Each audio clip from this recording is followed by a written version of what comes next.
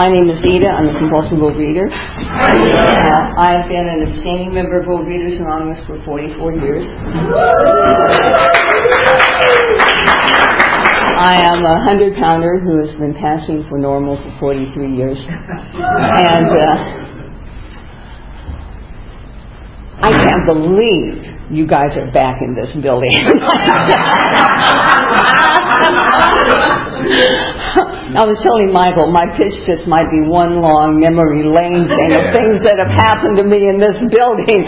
Now, about the only good thing that ever happened to me in this building happened to be this meeting. And I think I've spoken here once before, and it hasn't been somewhere between 8 and 10 years ago, probably closer to 10. But I will never forget the first time I walked into this meeting. Somebody had asked me to lead a weekday morning meeting.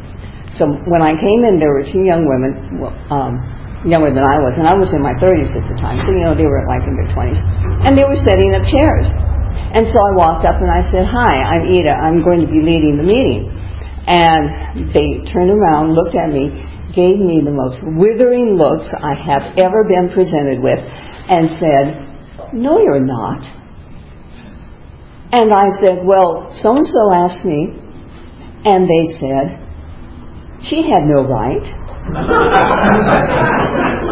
And then they turned their backs on me and continued to put up chairs. So I went shopping. I mean, I'm not going to stay where I'm not wanted, So I don't know where I went, but I went out and spent money. And that was my first experience in this building. I think the next time I was doing the promises meeting, the holiday promises meeting, and we were all up here, and for some reason we thought it would be a good idea to give everybody a candle. And so we were all, holding candles, whereupon I spilled wax all over my brand new dress. And then I think I only spoke here at night once. And I was up here speaking, and a guy came in off the street, loaded beyond belief, sat in the front row, and decided to start talking. And those were the good meetings. Before I don't have time to tell you about the worst meeting I ever attended here, but I kept coming back, didn't I? And here I am. So, as I said, I've been abstaining for 44 years, and I still find that pretty remarkable, because I remember when Jean Smith died. She had like 26, 27, and that was the longest abstinence in Overeaters Anonymous. But then, OA hadn't been around that long, and Lord. So anyhow, my sponsor likes to say she's been perfectly imperfect, and I like to say, well, mine's been good enough. Because I'm telling you, trying to be perfect got me to 240 pounds.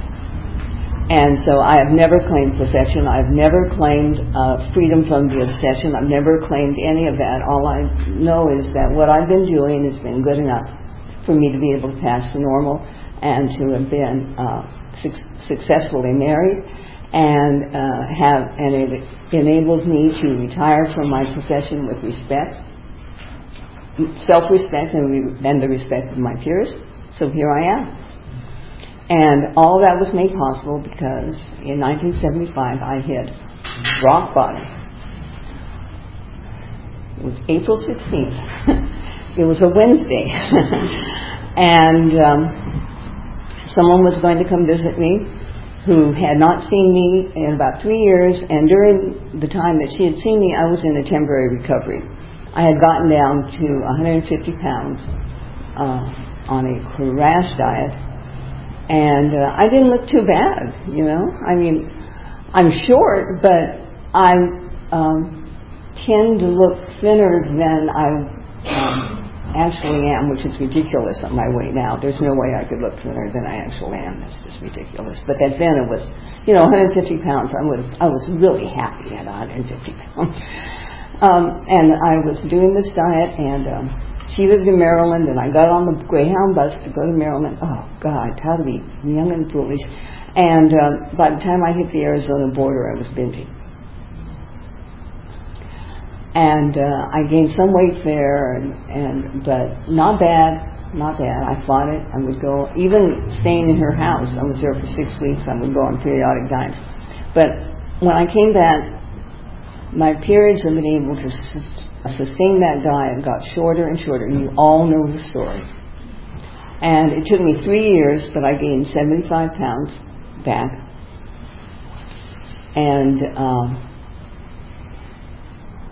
she wanted to come visit me, and I just couldn't do it. I felt like I had simply mutilated myself with food, which I had. And I could not open the door and let her see what I had done to myself. So instead, I called her and told her that I wouldn't be able to visit her. And then I hung up from that phone call, and I called the operator to ask for the phone number of Overeaters Anonymous. I had never heard the words out loud before. I had read about it in Dear Abby, and as I guess several of us had. And but I filed it away. It took me 1.5 years more of suffering before I was ready to make that phone call. She gave me the phone number for the World Service Office, which was in Los Angeles at the time. But this was 1975. No answering machines. It was after hours, and I called, and nobody answered. But my phone call was answered. The next day, April 17th, I got up and I ate a regular breakfast, not a binge. Even though I hadn't gotten that phone call answered, I got up and ate a regular breakfast. And I brought a lunch to school that was a regular lunch, not a binge. And it was a well-known lunch from a well-known food program. And there was a teacher there, and she sat down next to me, and she saw it, and she recognized the lunch because she had been doing it herself. And she asked me about it, and I said that I was going to lose weight. And I need to tell you, this woman was a kindergarten teacher, and she had no business being in the cafeteria because kindergarten teachers were never seen in the cafeteria. They lived on a different planet from the rest of the school. But she was there that day. And we were not friends, but she sat next to me. Or I sat next to her. I don't know how that happened. And she got up and left, came back a couple of minutes later, sat down next to me and said, "Why don't you try Overeaters Anonymous?" And I looked at her and I told her that I had called the night before. So I was 12-stepped on my first day of abstinence. And that phone call was answered. The next day she brought me a list of meetings in the Los Angeles area because that's where she lived. And I thought, oh shit, I'm never going to a meeting in Los Angeles. I live in Alhambra. I'm not going to it. Well, now I live in San Pedro, which is further away than Alhambra. And here I am. And she also brought me food plans that were going on at the time, and I didn't do the food plans. And I didn't come to a meeting in Los Angeles till about 10 months later when I got asked to lead a Hollywood and Highland meeting. I'm going to name drop. Doris was there. Ann Whitaker was there. Natalie was there. And the woman, Terry was her name. Terry was the lady who 12-stepped me. And some of you may have known her. She was Natalie's roommate for a while. Anyhow. I mean, I was in this room with all these high-powered women. I had 10 months. I'm lucky I came out with my head, but it was wonderful. And then Doris asked me to speak at Gardner Street. And that was the first LA meeting that I ever spoke at, was Monday Night Gardening. I told you this was going to be memory lane. Jesus. So I started abstaining from my first phone call. I didn't attend my first meeting until that Sunday. But I count my abstinence from that first day of abstinence, April 17, 1975. Because from that phone call, the abstinence from that phone call, I had surrendered. I had given up. And interestingly enough, I kept coming. I went to that first meeting. Well, first of all, because the woman who 12-stepped me was going to be at school on Monday, and I wasn't going to show up not having been to a meeting. That would have just been, bad. So I went to the meeting, and I knew from the very beginning that I was going to lose all my weight. There was no doubt in my mind. But I also knew that if I didn't change the way I was going to live my life, it was not going to make any difference. So the first speaker I heard was this young woman who really I could not relate to. She scared me to death because she talked about having sex at the Renaissance Fair, and I just went, what am I doing?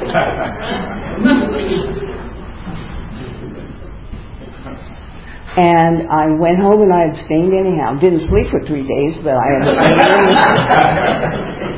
And the next speaker I heard was a middle-aged woman who was being excommunicated from her church for living with her boyfriend.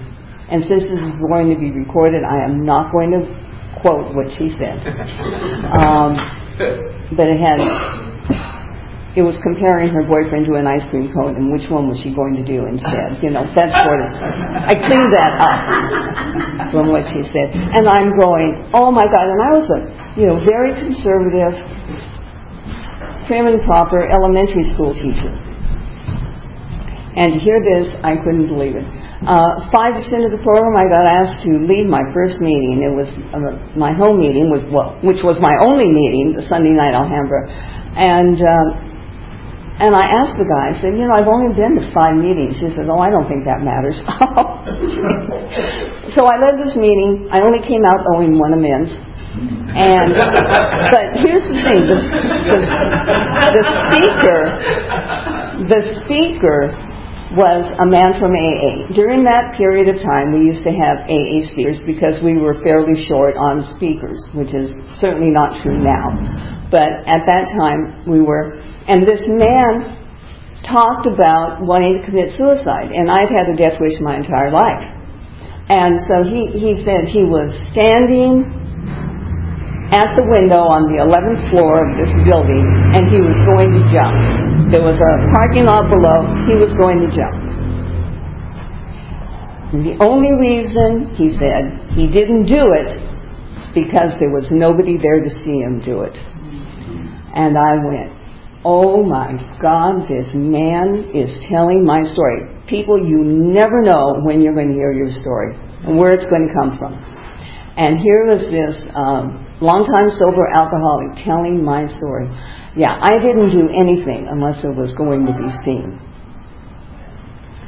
So, 5 months in, I got a sponsor, and I did what I was told. At that time, we only had the big book, and I did what she said. I wrote my inventory by the big book, and gave it away.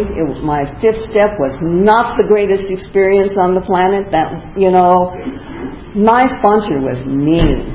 She said some really awful things to me when I was giving away my inventory, things that were really hurtful. And I sat there and I listened to her, and I didn't know any better, at the time. And her dog kept running in and jacking off on her leg in the middle. This was my spiritual experience, and I'm just going, oh my God. And I stayed with her for a year. She taught me a lot of stuff. When I burned my inventory, she said to me, there go all of your reasons for eating. Now all you have are excuses. And then I started thinking about that just recently, and I thought, yeah, if my original 4th step had taken care of everything, all of my reasons would have been gone. But they weren't all gone. They weren't. It took more. It took more work to turn those reasons into excuses. But she was very, very blunt, and so I've been told that I am too. But I hope I'm nicer than she was. I think I've become nicer. She also said once I got caught in a situation where I owed somebody an amends, and I said, but I was just I was just using it, for my growth. And she said, you can't use anybody for your growth, not even with their permission. And that's come up recently because I've been really, really pissed at Bill Wilson lately, the way he treated Lois. And I tried to make some. I wasn't even going to talk about this crap. I have a love-hate relationship with Bill Wilson. I think if you stay around program long enough, you're going to have love-hate relationships with all kinds of odd people. And Bill Wilson is my love-hate relationship at the moment. I'm grateful for what he did in establishing the program at 5 years. Jesus. I haven't even gotten up to my marriage. I really do have to skip to that because that is really the heart and soul of what I'm. In 1977, I walked into my school cafeteria. Boy, a lot happened to me in that school cafeteria. 12-stepped in that school cafeteria. Met my future husband in that school cafeteria. Met this man, and his name was John, and some of you in this room knew him because he was always with me. And thanks to Overeaters Anonymous, by that time, after a couple of years in program, I was open to having a relationship. And I was open to taking a chance. And 2 years later, after we first met, we started dating. 3 weeks after his first date, after our first date, I took him to his first OA meeting because I wanted him to see what he was getting into. And later on in our marriage, he said to me once, he said he was never afraid to marry a compulsive overeater. He said because he knew he would always be well fed. And I really, really had to work my program with my husband, and if he had a program, he was quite normal in most respects. He would have had to have worked his on me. Because I was very committed to Overeaters Anonymous. I was up to my eyeballs in service at the intergroup and meeting level. I spent 30 years doing Region 2 work on a regular basis, and I spent 35 years doing intergroup work, besides sponsoring and besides speaking and so forth.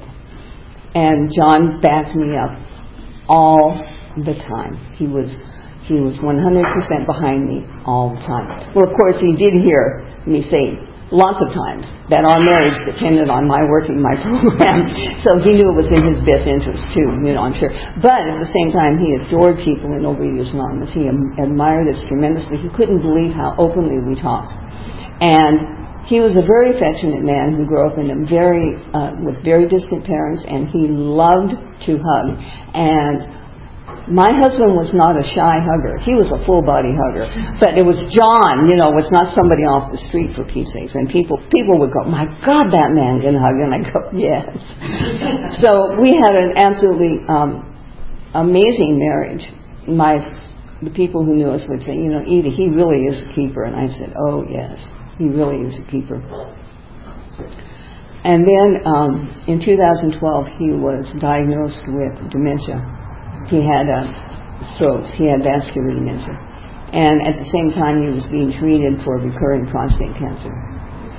And for the next 4 years, I was his primary caregiver, and that meant a tremendous change in my program. For the last 2-3 years, of his illness, I couldn't go to meetings. I didn't go to meetings for at least 2 years, possibly 3, because when I would leave him, he would become agitated. So my program had to change.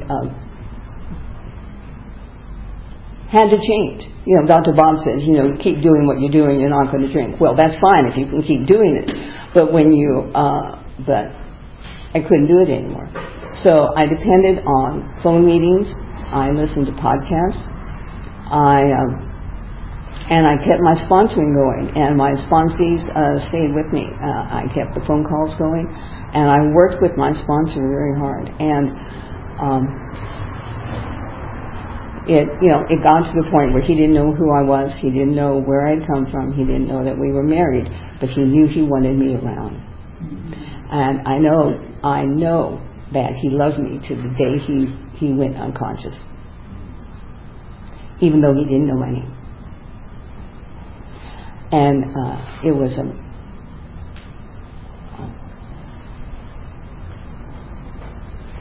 and during that time, my program got better without meetings. When AA was established, meetings were optional. I love it. Church going was not, but meetings were. No, church going was strongly recommended. That was my time, wasn't it? Oh, shit. Well, anyhow, I just wanted to say that during that time with my husband, I turned to meditation. I started doing secular meditation, and for the past 6 years, I've had a daily meditation practice, and that is what took over my program. That became the driving force behind my program, was my daily meditation. And my food stayed absolutely rock solid during that whole time. There was no choice. There was no thought to make it any different. And that is the blessing of the program. I know I'm going to have time for questions, so I will stop there. Thank you.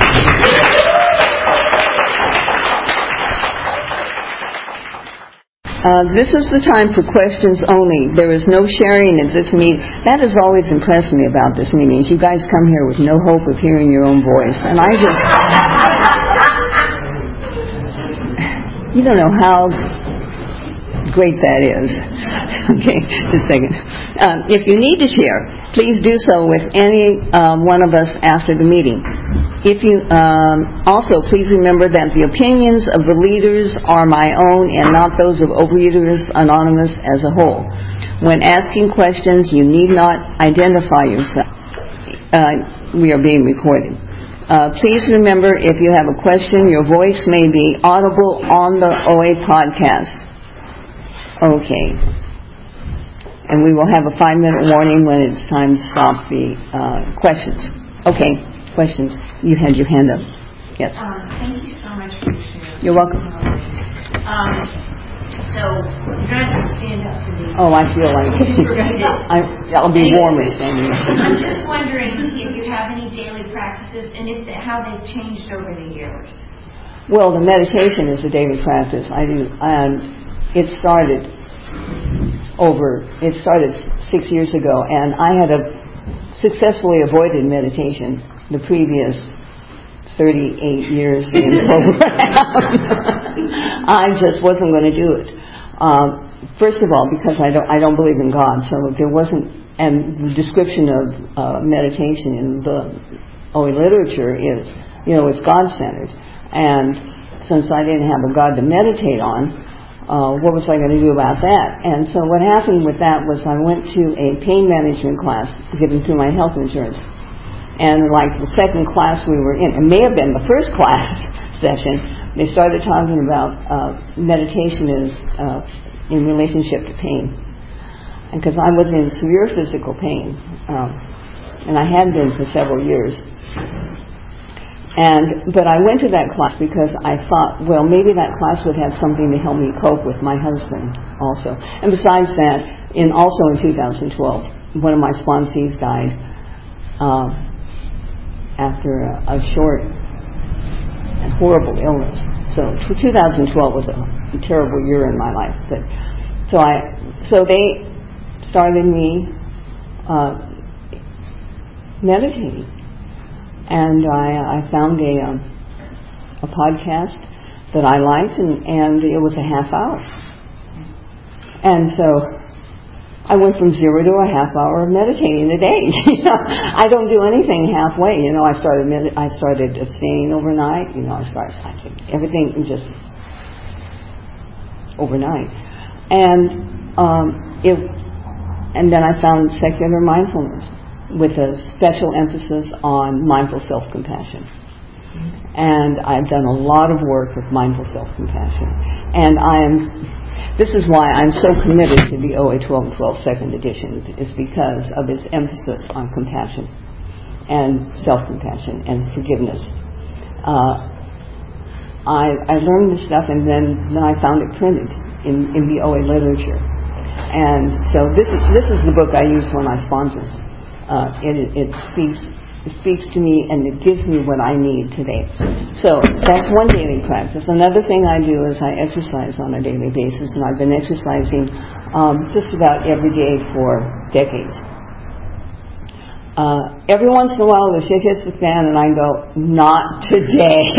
I'm going to go take a bath instead. And every once in a while that happens, but I am committed, not just for my health reasons, but for my brain, for my mind. As a matter of fact, I started exercising on a daily basis to help me cope with my sister's death 30 some years ago, and didn't work. The only thing that did work was writing inventory, and but then I was stuck with a daily exercise practice. And so what else do I do on a daily basis? Well, first of all, I abstain on a daily basis, and I do a lot of food prep, and I plan ahead. I've been weighing and measuring and counting calories from the beginning, and I still do, because that's for me the easier, softer way. When I put my food on my plate, I know how much it is. I can eat it all. I do not share. I do not leave a bite for God. I don't. No. And it's all mine, and I don't have to wonder. I don't have to think about it. What else do I do? Because I abstain on a daily basis, I give service on a daily basis, because that's the biggest service I do. But I also sponsor. I'm really blessed with my sponsees. It's a different lot. A lot of long-time abstainers. I don't normally get people who come in off the street. But my sponsees range from people who are struggling right now to people who have 40 years. And you would think my life would be easier because I have some long-time they're not always easy. People with 30 years are not always easy. When my sponsor really earned her keep the last few years. Anything else I do on the day? Something I'm going to be very honest is that I don't do is I don't make phone calls. I just have never been a phone call maker. I spend a tremendous amount of time on the phone, but I have never been one to make outreach calls. And people ask me, well, what do you do? And I just kind of sit there and I say, well, what I do is I just, do it. I just don't eat, or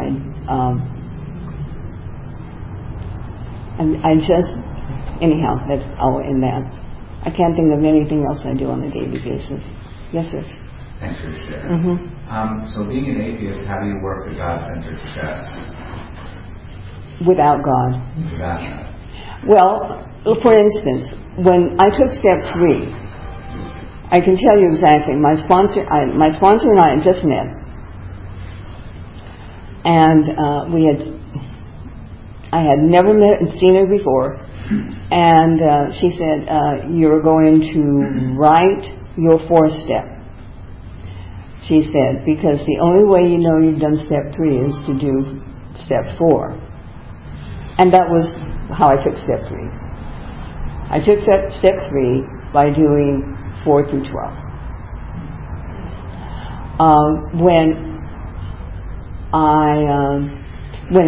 Of course I totally ignored step 11. Well, for the first 25 years in the program, I got on my knees every night. Sometimes in the morning too, and I wasn't acting as if I believed for a long time, but then it just went away, and it took me a while for me to be able to admit that it had gone away. And then finally one night I was on my knees and I thought, what am I doing? And I got up and that was it. And within a year I was doing light a candle, and I stood up at the podium and I said the A word out loud and put it on tape. And now I do it. Now I talk about being an atheist because people use God as an excuse not to abstain. They use God as an excuse not to write their 4th step. Not to do this. Well, I'm having trouble with step 3, so I can't do step 4. Oh, please. Don't tell me that. And then, finally there's a story in the big book, a new story in the 4th edition, written by somebody who doesn't believe in God and doesn't drink.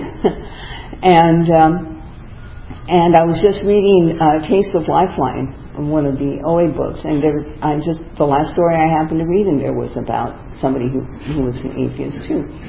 And some years ago, the Grapevine, the AA magazine, had a whole issue on atheists and AA, the big secret. We'd rather admit we went to prison for whatever than to say we are, atheists.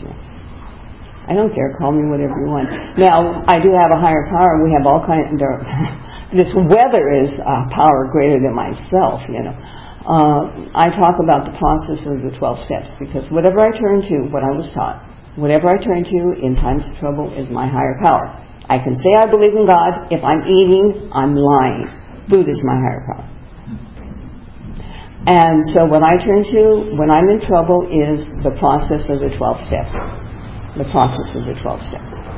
And it has worked for me, and when I got off my knees, it made no difference in my program whatsoever.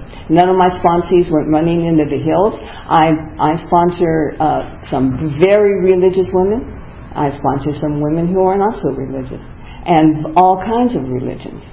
And it doesn't make any difference because I know I've had a spiritual experience, and they know I've had a spiritual experience. Because I'm not the person I was when I came in 1975. Not close. Okay, question? Yes, ma'am. Was there ever a challenge for you being able to receive the love that your husband kind of provided? And so, or if not, what was your process getting there? Okay, the first couple years that we were married, I sort of walked on eggshells. Because, this was new to me. He was my first and probably my last relationship. I had done virtually no dating or anything before that. Well, that's not true, but we don't have time for my sex inventory. But in any case, he was it. He was really it. And we had a different kind of relationship. He was 25 years older than I was. He was 95 when he died. And but it took me a couple of years. And one day I thought, you know what? I have one closet. That's all I have. He has the rest of the house. I don't have a whole dresser. What is this? And I made a stand and I said, John, I'm getting these 2 closets. You're moving your stuff into this room. And then I took over more drawers in the dresser. And then one day, it just was very clear to me that he wasn't going anywhere. He wasn't going anywhere. And neither was I. And there is a story that I tell. I have all kinds of stretch marks. My body under these beautiful clothes is a mess. That's 5 minutes. Stretch marks, hanging skin. I'm 73. Gravity is working against me, and the fact that I'm a 100-pounder is working against me. So, but my husband didn't seem to matter to him that I had all these defects of body. I think he thought it was amazing. He had a woman who was 25 years younger than him myself. But he didn't seem to notice. So one day I asked him, I said, John, do you actually see my stretch marks? Do you see my skin? I said, because you don't seem to, you don't seem to. And he said, oh, yeah, yes, I do. He said, I see them. He says, but what I see is, I see your battle scars, and you've won the war. See, that's the kind of support I have. And,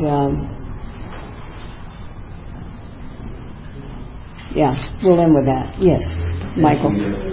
So you mentioned something about your meditation and self-compassion and how it mentions that in the way. Just talk a little bit more about that and how that. You share that with us? Okay. when I got into meditation, I started reading books, and there was a book mentioned in one of the books that I was reading, and it was focused on mindful self-compassion. And so I read it, and it was like, oh my God, this is what's missing. I am just so hard on myself. After all these years, I was still taking a hammer to myself. And I got more interested in it. And this hit me right at the time when John was really coming, he was really losing it. And I was really losing my husband through the whole process. And so I decided to really investigate this, and so I did an intensive training, a 1-week intensive training in mindful self-compassion, in which I learned a couple things. One, you can't open a flower with a hammer.